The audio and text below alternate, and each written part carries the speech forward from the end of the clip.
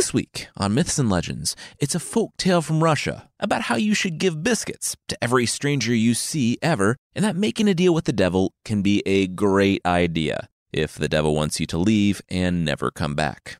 The creature this week is why you might want to be discerning with your pet's snacking choices, because they might become super smart and conspire to kill you.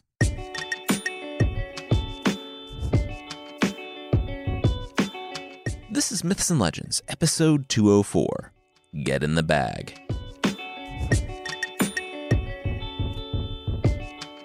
This is a podcast where I tell stories from mythology and folklore. Some are incredibly popular stories you might think you know, but with surprising origins, and others are stories that might be new to you, but are definitely worth a listen. The story this time is a Russian fairy tale set in the late Middle Ages or early modern period. It's a fairy tale though, so none of that super matters. We'll just jump right in to meet a soldier on the day before retirement with no idea what he's going to do next.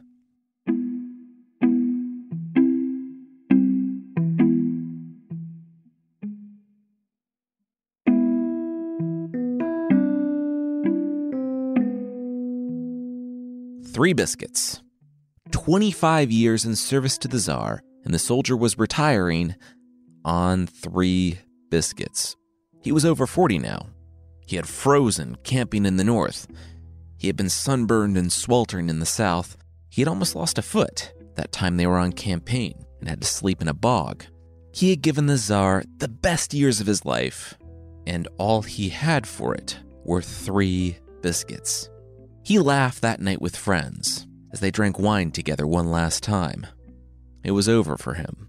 It was over for all of them. And tomorrow, the brothers in arms went their separate ways. Tomorrow, he had to figure out his life outside the army. The next morning, a headache pulsed on the edges of his awareness. There were shouts and backslaps from his comrades. The invitations for them to come visit at each other's houses flew back and forth. Our soldier did the same, but he didn't tell his comrades where to find him, because he didn't have a home to go back to. The 3 biscuits hung heavy in his pocket, tapping his leg as he walked alone. The price of a lifetime of service. A copper piece for an old beggar, the soldier heard.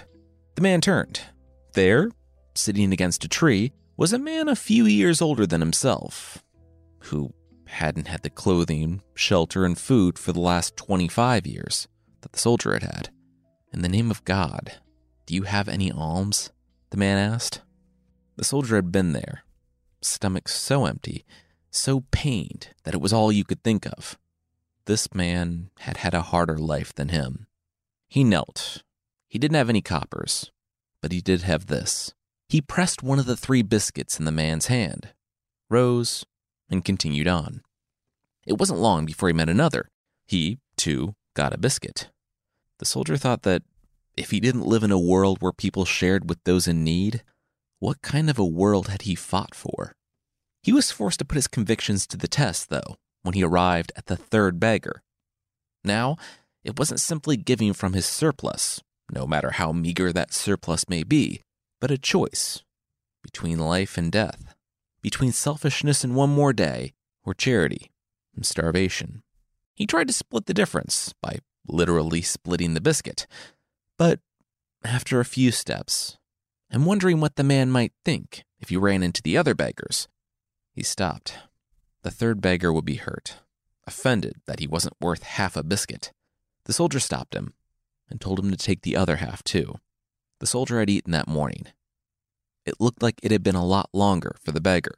The man grinned a nearly toothless smile and asked, "Brother, are you in want of anything?" The soldier laughed. He just gave the beggar his only possession in the world, and it was a dry biscuit, so yeah, but the beggar was a poor man too. The soldier wanted nothing more than the beggar to have something close to resembling a full belly on this day. The old man waved his hand. Forget about all that. The soldier should tell him what he wanted. The beggar wanted to reward a kind heart. The soldier, who didn't want anything from a man who had a harder life than himself, threw up his hands. A pack of cards? So he would have something to do on the long road and not just sit there and think about how hungry he was? The old man thrust his hands into his bosom and pulled out a pack of cards. "Here, pack of cards. But these were special. If he played with these, he would never lose. The soldier grinned. Cool. He was definitely not uneasy from the old man who insisted he had magical playing cards. Wait, the beggar said, grabbing the soldier's wrist. One more thing. The soldier smiled awkwardly as the beggar unhooked a sack from his belt and thrust it in the soldier's other hand. This bag, if you meet anything you want to catch, just open up the sack and tell it to get in. And they'll do just that, the beggar said, grinning all the wider. Oh, okay. Cool. Wow, what a gift. So magical, the soldier said. You know what? I can't take this. It's too much. Here. He tried to offer it back, but the man held up his hand, refusing to take it. Absolutely not. It was a gift for the biscuit. Not wanting to be rude and also not wanting this guy following him down the road, shrieking about some magical bag, the soldier decided to take it. Besides, at worst, he was taking like a cup and a half of flour at the bottom of a sack. He continued on down the road. That night, his first night of many out of the army, he made camp at the edge of a lake. He couldn't afford the inn at a nearby city. He drank as much water as he could take from the lake to slake his thirst, and he lit a pipe to take the edge off his hunger. He briefly thought about a mouthful of flour from some beggar's sack, but he wasn't that desperate. Yet. He looked out on the lake to 3 geese sitting out there. If only he had a crossbow, he could get a goose. Then he looked to the bag. No. That man was just a crazy old beggar. Still, he had heard stories in his time abroad, and no one would have to know. The soldier rose and rushed out to the road, looking up and down, and then picked his way through the brush to his small campfire. He glanced around a second, and then a third time, and then he grabbed the bag. Hey, geese, the 3 geese out there, he said. Get in the bag? And then he sighed, just as he thought. The old man was crazy. It was a good thing he was so disappointed and set the bag down, or the geese might have broken his ribs. The geese took flight, and before the soldier could react, they dive-bombed into the bag. The third goose had a more difficult time, shoving himself into the too-tight-by-half bag, but he made it. The soldier couldn't quite believe it, but scrambled to close the bag before whatever magic that led to their flour-coated imprisonment wore off. He watched as these geese fought against each other for room in the bag, but they couldn't move. He scooped up the bag, kicked some dirt onto his fledgling campfire, and knocked the contents of his pipe out before rushing to the inn in the city, a half-mile down the road.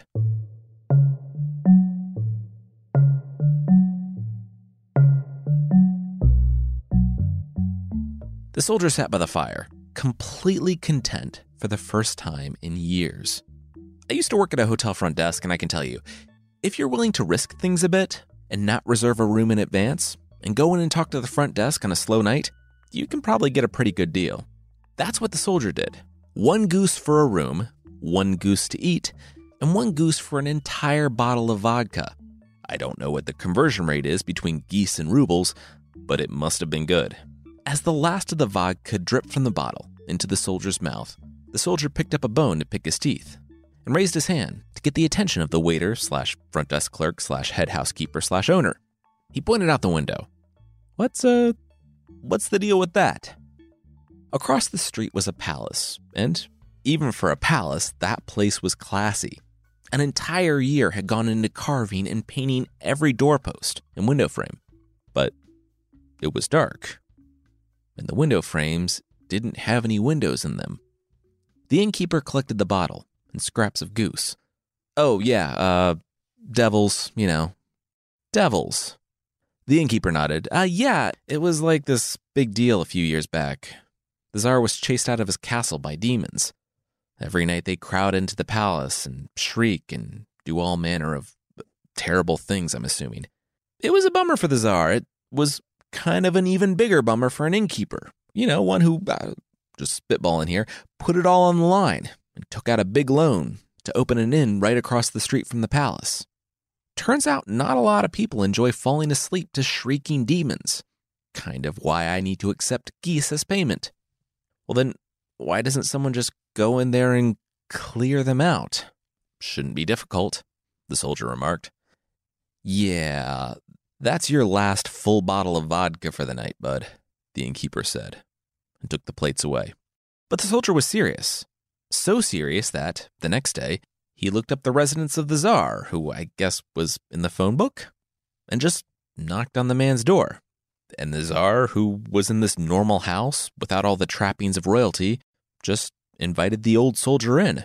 The soldier had given 25 years for the Tsar. The least the monarch could do was give him 10 minutes. The soldier didn't need that long, though. He immediately asked if he could spend the night in the abandoned palace. The Tsar sighed. I mean, you can. Seriously, though, more foolhardy people than him had tried.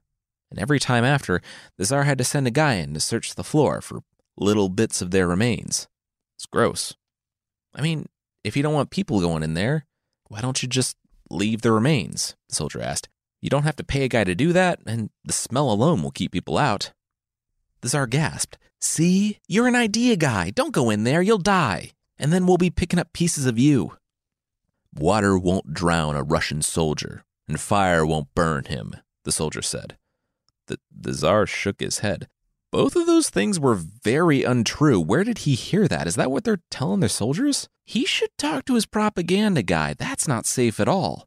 But the soldier continued. He had served God and his Tsar for 25 years. One night in a palace wouldn't be the end of him. All he needed was the Tsar's leave. The Tsar rolled his eyes. Yeah, I mean, sure, whatever. Go die. The soldier bowed, took up his pack, and left the Tsar's home.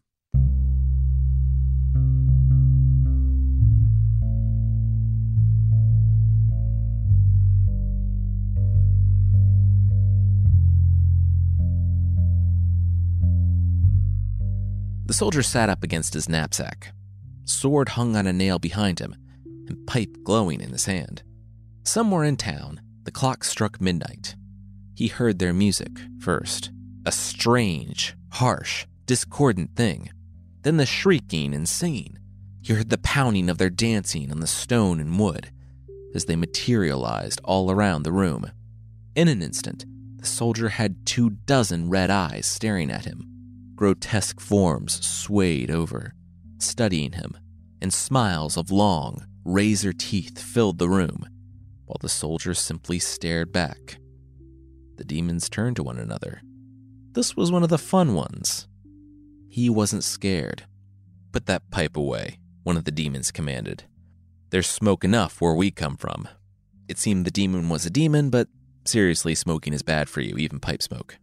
The demon, seeing that their usual tactics weren't working, told the soldier to come play cards with them. The soldier grinned as he produced his own pack. He thought they would never ask. Cut to 2 hours later, when 60 bushels of silver and 40 bushels of gold lined the wall of the great room. The soldier, who had only ever played solitaire with the cards, was very happy to see that they, like the bag, were also enchanted. He won every time. The demons all stared longingly at the wall and pitied the porter, who was spending his night off bathed in sweat, running bushels of precious metals from hell. The demons looked at each other. They were losing so much money, but no matter what, they lost. What could they do? Then one demon spoke up. Guys, we're demons. Let's just, eat this guy. The others slapped their forehead with their palms. Silly me. Yeah, let's do it. Let's murder this guy. But they were neither quiet nor subtle. So when they looked back to the soldier, they might have expected him to be holding his sword. But he wasn't. What do you call this thing in my hands? The soldier asked. A bag? The lead demon said. The soldier nodded. Yep. Now get in the bag. All of you. The demons began trembling, not out of fear, but because they were fighting against whatever was happening in their bodies. Fighting and losing. They screamed as they took step after step toward the soldier. The closest demon was still able to cover his nose when he buried his face in the goose poop-coated interior of the bag, and soon the others were settling in. Mind you, this bag is magic in some ways, but it does not grow. It was snug for 3 doomed geese. The, dozen demons were crushing each other into a mass of horns and broken bones, and they still didn't have room. When all of them had compressed themselves into a smaller than average flour bag, the soldier looped the rope around the mouth and tied it off. He relaxed on his bedroll and went to sleep.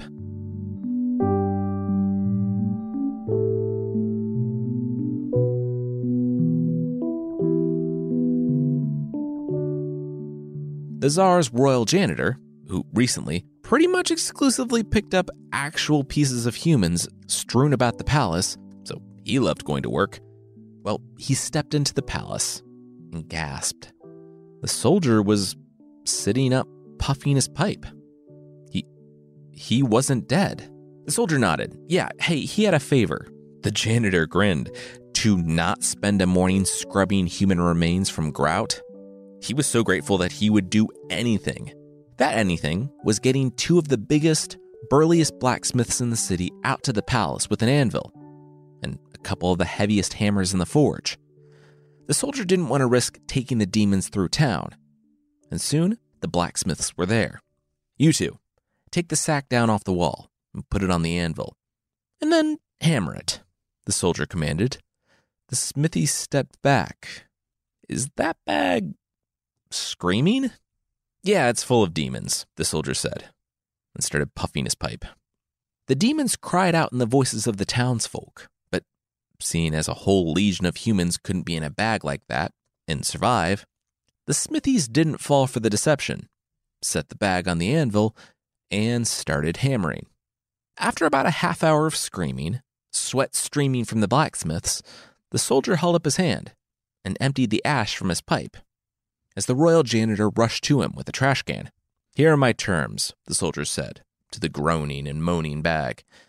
No demon comes within 100 miles of this city, ever.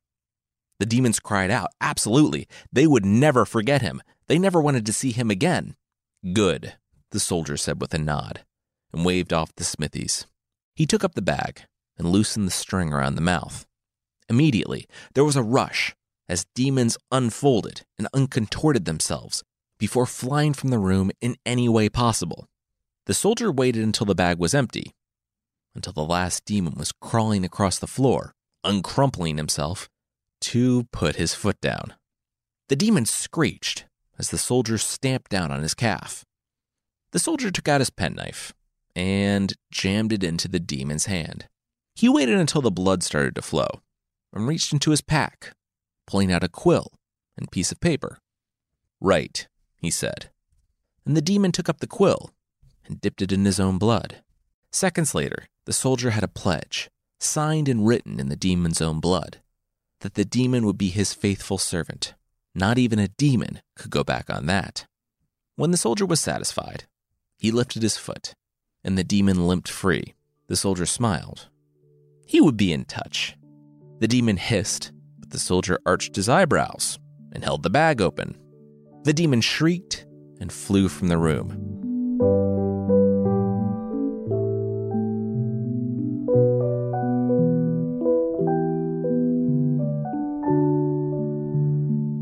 We'll see the soldier return triumphant, but that will be right after this.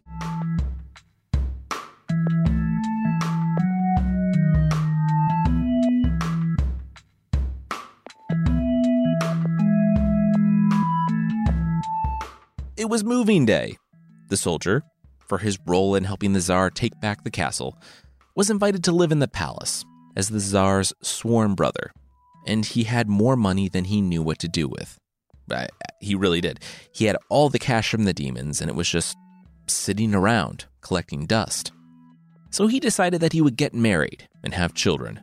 He met a nice woman, and soon God graced them with a son. But then tragedy struck. His boy fell ill, and the soldier's close friend, the Tsar, sent for every doctor in the realm, but none could help.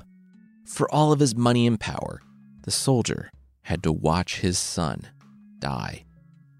And then he had an idea.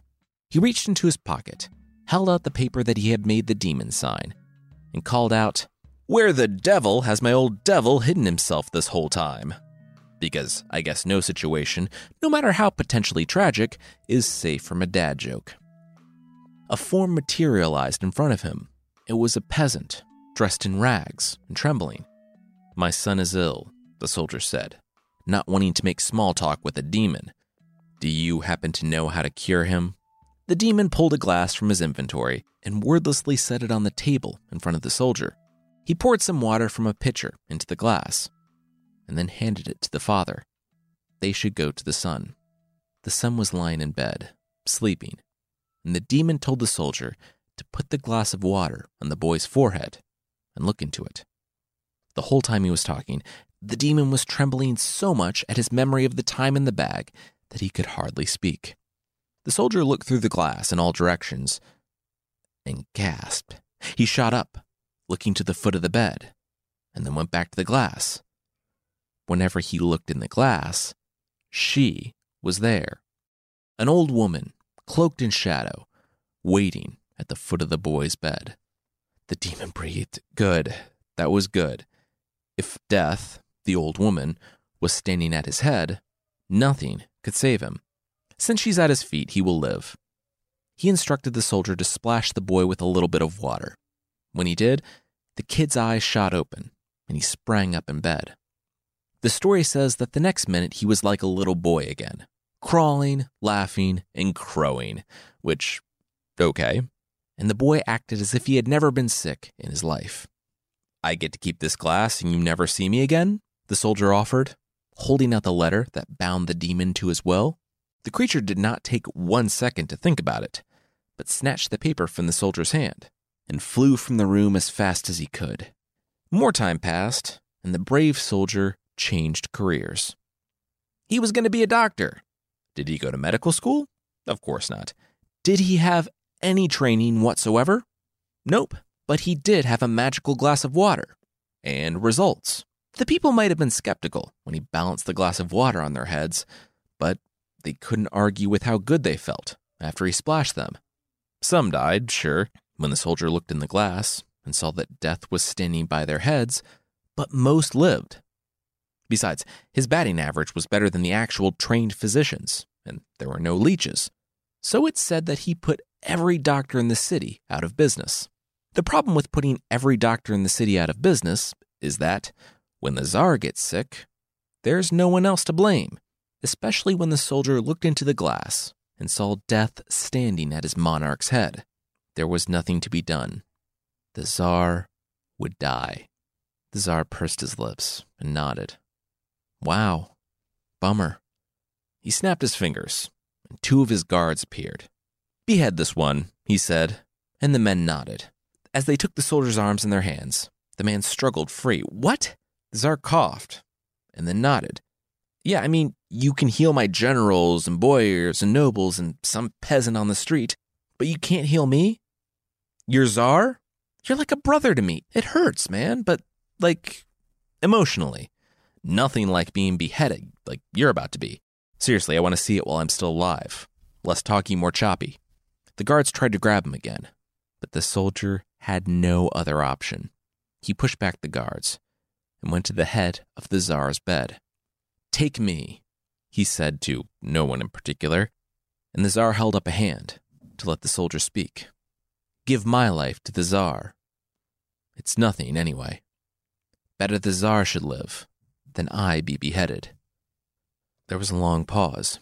Then the Tsar asked, "Well, what did she say?" The soldier put the glass of water on his ruler's head to see the answer. And he got it. Death had shifted to the foot of the Tsar's bed. The soldier breathed. But his relief was momentary because he quickly collapsed. "My brother! My sweet brother who I was just about to have executed! No!" the Tsar cried. Then he thought about it. "I'm hungry. Anybody else hungry? Want to have some dinner?" "I'm dying," the soldier yelled. The Tsar narrowed his eyes. keep up with that tone and he would. Well, whatever. The Tsar was going to dinner. After the Tsar abandoned the soldier to die alone, the soldier looked up to the spot where death was usually standing. He asked the woman, please, could he just go say goodbye to his wife and son? Just an hour's time. He got his answer when he felt a little bit of life seep back into his limbs. He rose, thanked death, and rushed to his room.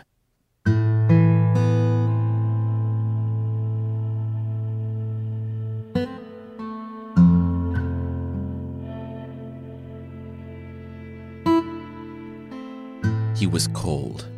So cold. An hour later, he was laying in his own bed, the cold glass of water on his forehead. It was his time. He had lived a good life, he told his wife and son. He wanted them to know that he loved them. Don't weep for him, for he got the signal from his son. She here? The young man nodded. The soldier threw off the covers and revealed that he was holding a bag. The bag. He looked up to where death always was in the last moments of a person's life and said, "Get in the bag." It was like a shroud of invisibility had been torn from the old woman by the bed because she was instantly, reluctantly visible. Luckily or unluckily, she didn't have to stand exposed for too long because she, too, was sucked into the bag. Knowing that this was the riskiest gambit of his entire life, which was about to be a lot shorter if not for said risky gambit, the soldier didn't mess around. He looped the rope around the mouth of the bag and tied it off, double, triple knotting it. He felt the illness leaving his body, and he took a deep breath and chugged the glass of water. He kissed his wife and son and rushed from the room.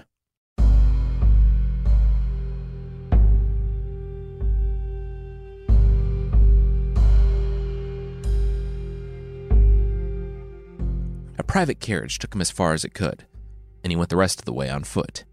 He camped overnight, and then picked his way carefully up the rocks. Then, on a solitary peak of a lost and lonely mountain, he found a poplar tree. He climbed to the top, and looped the still squirming, still swearing bag over the highest branch. He told her to just hang out there for a little while. Remember, no situation is too dire for a dad joke. And then he began his climb back down. The tree was on the edge of a cliff, and the man who had just climbed it missed a step. His boot scraped free, and he plinkoed on down the tree, hitting each branch as he went, and landing hard on his neck after a 30-foot roll down sharp rocks. He coughed. He had to have broken several ribs, all of his limbs, and fractured his skull in the fall.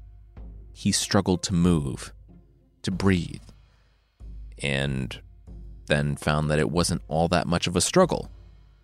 He stood, inspecting his arms and legs. Not a scratch on them. He felt his hair, too. No blood. His teeth were still in place. Wait, with death up in the tree, he couldn't die. The soldier cheered and started the slow, laborious walk down. And then he thought about it. So he backed up, took a running start, and threw himself over the cliff.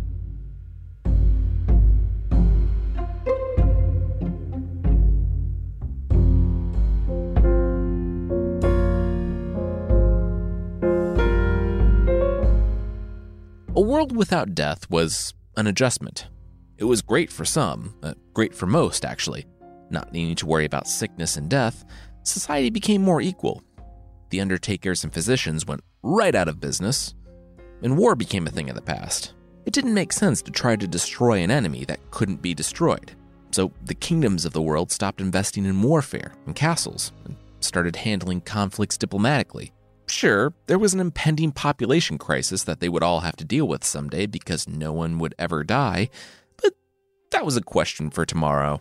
Now that he had all the time in the world, the soldier went on long walks through the forest. It was there that he arrived on an old woman swimming. Well, not so much swimming, but lying face down, fully clothed in water. The soldier took a stick and tapped her on the shoulder. The woman found her feet and stood in the lake.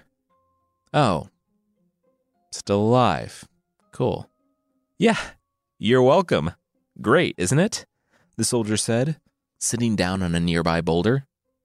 No, the old woman said, before moving to put her head back underwater for the next few hours. Wait, no? The soldier asked. That's what I said. Look, a while back, I was on my deathbed. My husband, gone. My children had left. I was done with the world, and the world was done with me, and that was okay. It was time for me to move on. I had run my race, and it was time for my rest. I don't even have any teeth left, look. But not an hour later, my sickness stopped. Now I can barely walk, I'm completely alone, but I can't seem to say goodbye. The woman paused. Wait, so when the soldier arrived, he said, "You're welcome." Did he have anything to do with this? The old woman might not be able to walk so well, but she could speak well enough to let him know exactly what she thought of him, and she could still throw a punch. After the explanation, the soldier ran from the woods. But the soldier was forced to reckon with the realization that he might have immortality, but he didn't have eternal youth. He, too, would get old. His teeth might fall out, his limbs might grow weak. The creeping dread only grew until the soldier knew what he must do. One trip up the mountain and one trip back down, he took the quick way and didn't let death out of the bag. The soldier stood facing his mortality. If he was going to die and be forced to reckon with his sins, he would rather do that with the strength that he had now than wait. He walked home, said goodbye to his wife and son, for real this time, and went to go lie in bed. He laid back and loosened the strings of the bag. Real quickly, if you're about to let death loose on a world after a period of time where people are living consequence-free, maybe let someone know, send out a tweet or something. The soldier was friends with the Tsar and could have used him to get the word out. But I guess he thought that it was better that it remained a fun surprise for people. He thought that his terrible sin was keeping death captive in a bag for a few years. I would argue that the worst sin was letting her back out without giving everyone a chance to stop base jumping without a parachute. Death, take me now, he said, eyes shut tight. This was it. This was the end. This was not at all happening. All he heard, after the little old lady emerged from the bag, was "The devils can make an end to you if they like," and then the slam of a door. The little old lady Death wanted absolutely nothing to do with the man who managed to trap her in a bag and leave her hanging in the forest for a few years. The soldier sat up in bed and had a thought that I don't think a single person has ever had in the history of the world. He nodded and said, quote, "Well, better get straight along to hell and let the devils throw me into boiling pitch and stew me until all my sins are stewed out." His family, happy to see him alive, but probably tired of getting jerked around by all this talk of him dying and then him not dying and all that, likely just nodded at the fact that he said he was alive, but that he was going to willingly surrender himself to hell. Sure, honey. See you later. When he arrived at hell, which is I guess in walking distance from Russia, he threw up his hands before the gates. "Demons! Demons take him now, stew me in hot pitch, whatever you guys do in there." The demons looked at each other. Huh, a freebie. Nobody ever does that. And stew him in hot pitch? They were demons. They were very much into that. And yeah, let him in. Wait, what was that at his side? The soldier looked. Oh, it was just a bag that he carried. The demons panicked. "No, do not let him in. Lock the doors. Bolt them." The soldier tossed the bag aside. Look, no bag. He's just a normal guy. But they still wouldn't let him in. So, of course, he demanded to speak to the manager. "Hey," the Prince of Darkness said to the soldier, "I'm going to need you to just vacate the premises. You're intimidating my guys. I guess I'm sorry to say this, but you're not getting into hell. Period. Full stop. You don't have to go home, but you can't stay here."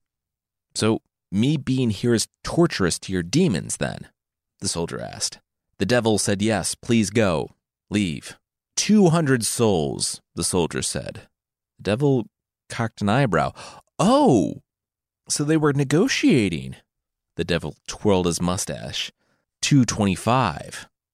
The soldier did some quick math. That's more? That's not how negotiating works? The devil narrowed his eyes. Fine, 250, final offer, and you have to leave right now.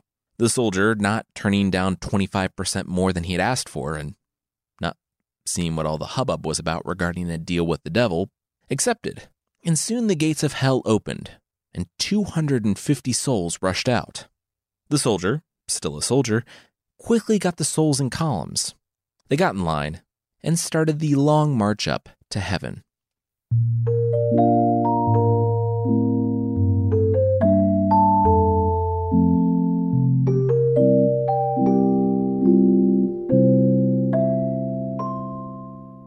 I'm not getting in. Are you serious? The soldier said. Check the list again. Peter shrugged. Look, it really isn't his call. He put his finger to his ear and nodded. Yeah. All right, they just checked with the big guy. It's not happening. There's no place for you here. Sorry, bud. He went back to scanning the tickets of the 250 that were released from hell. I'm going to be real. I have some ideas, but I don't know exactly why the soldier wasn't being let in. The story doesn't really give us any theological justification as to why or why not he would be denied entry, but he was. But he wasn't angry. He took the news with stoic reserve and thanked Peter for asking again before leaving. But he didn't go that far. He moved to the back of the line and found the last of the souls that had come from hell. He struck up a conversation with the man and told him that because the soldier had sprung him from hell, he demanded recompense. The souls were an insurance policy. He didn't do stuff like that out of the goodness of his heart. The soul started to say that maybe if he did, he would be getting in, but the soldier cut him off and hooked something to the man's belt. A bag. When you get in there, as soon as you cross the threshold, open the bag and say, "Get in the bag, soldier."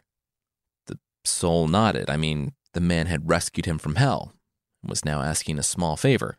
Sure, what did he have to lose other than his eternal salvation? Peter stood at the gate, scanning the last few. They needed to have their tickets out and ready, or they could do the e-ticket thing, in which case they had to have their phone ready. Seriously, they just saw 200 plus people do this. It's not difficult, guys. Finally, it was the soul with the bag's turn. The man trembled. Just hours ago, he had been trapped eternally in hell. Now he was entering heaven. He crossed the threshold, and he was enveloped in warm, wonderful light. "You're still here?" Peter said to the soldier, who had been standing there for 10 minutes, eyes closed, arms open, ready to be sucked into heaven. "It's over," the apostle said.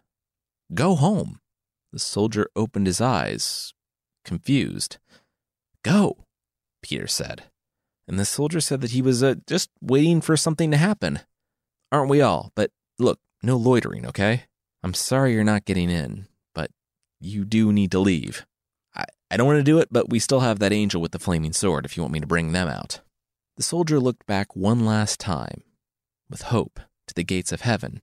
He sighed and started his long walk back to earth. Maybe it comes as a surprise, but the last soul, completely and forever free of the soldier's power and wholly consumed by the glory of heaven, didn't care to start off their stay in heaven with a sin. They took the bag from the belt, tossed it to the side, and never thought about it again.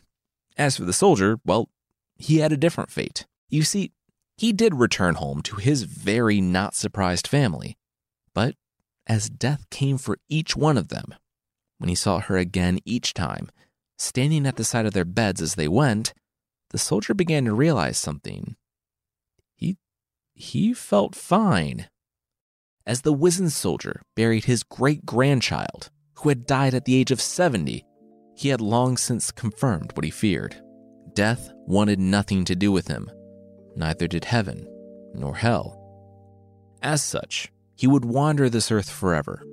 And the story says that the soldier, whose tale started with 3 biscuits and a good deed, is still out there, walking the world to this very day.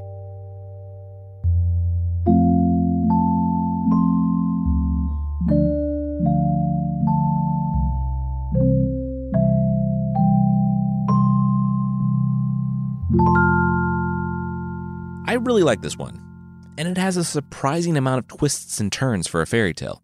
Usually they aren't as ambitious as this. And I certainly didn't see a story that started with a poorly compensated veteran having him stopping death on Earth and trying to trick his way into heaven. It was a fun ride. Next week, for real this time, maybe, we will either be back in the Mabinogion, if I can nail the pronunciations, or the Odyssey. Both have guys trying to get home from a war, and in the Mabinogion it happens in the first 5 minutes. For Odysseus, it takes a bit longer. If you'd like to support the show, there's the membership thing on the site, but you can't wear a membership. So if you're looking for t-shirts or stickers or something that we handmade, go to shop.bardic.fm.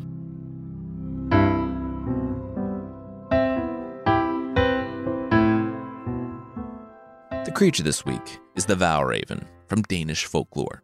Before we get started, Valraven, it's spelled without the E by the way, Valraven sounds like the name of a keep of some stoic northern kingdom. If I ever write a fantasy novel, it will be set in Valraven. Anyway, Valraven the creature means Raven of the Slain in Danish, which is somehow more metal. It's the gift that keeps on giving. They're what happens when you leave a king out on a battlefield, and the ravens snack on his remains. It doesn't appear to physically change them, but I guess kings are brain food, because now the ravens are super smart, and also kind of sad. You see, they're now aware of their existence, and filled with a forlorn, existential dread. They are peaceless souls in search of redemption. Now, when you think about the word redemption, I can almost guarantee that you're not thinking about it in the way that this story means redemption, because the only way the Valraven can achieve its quote-unquote redemption is by consuming the heart of a child. Because even most children can fight off one super smart bird, the Valraven relies on trickery. Remember, they're very smart. One popular story tells of how a woman wanted to marry someone, so the Valraven engineered it on the condition that he would get something from the woman. Maybe thinking that a bird could only possibly want seeds or maybe worms. The woman agreed, and yada yada yada, she gets married, has a child, and the bird comes seeking the child. I don't know how the Valraven got it, but they got it. The child's heart was eaten, and the Valraven got a shot at life as a full-grown human knight. Though he couldn't have possibly been a good knight. I mean, how many hero origin stories start with the hero consuming the heart of a child? And that's it. There's no happy ending here, except I guess for the Raven, who became a real boy. So clean up your kings and give them burials or cremate them. Don't just leave them lying around, or you'll get supernatural ravens hunting after the hearts of your children.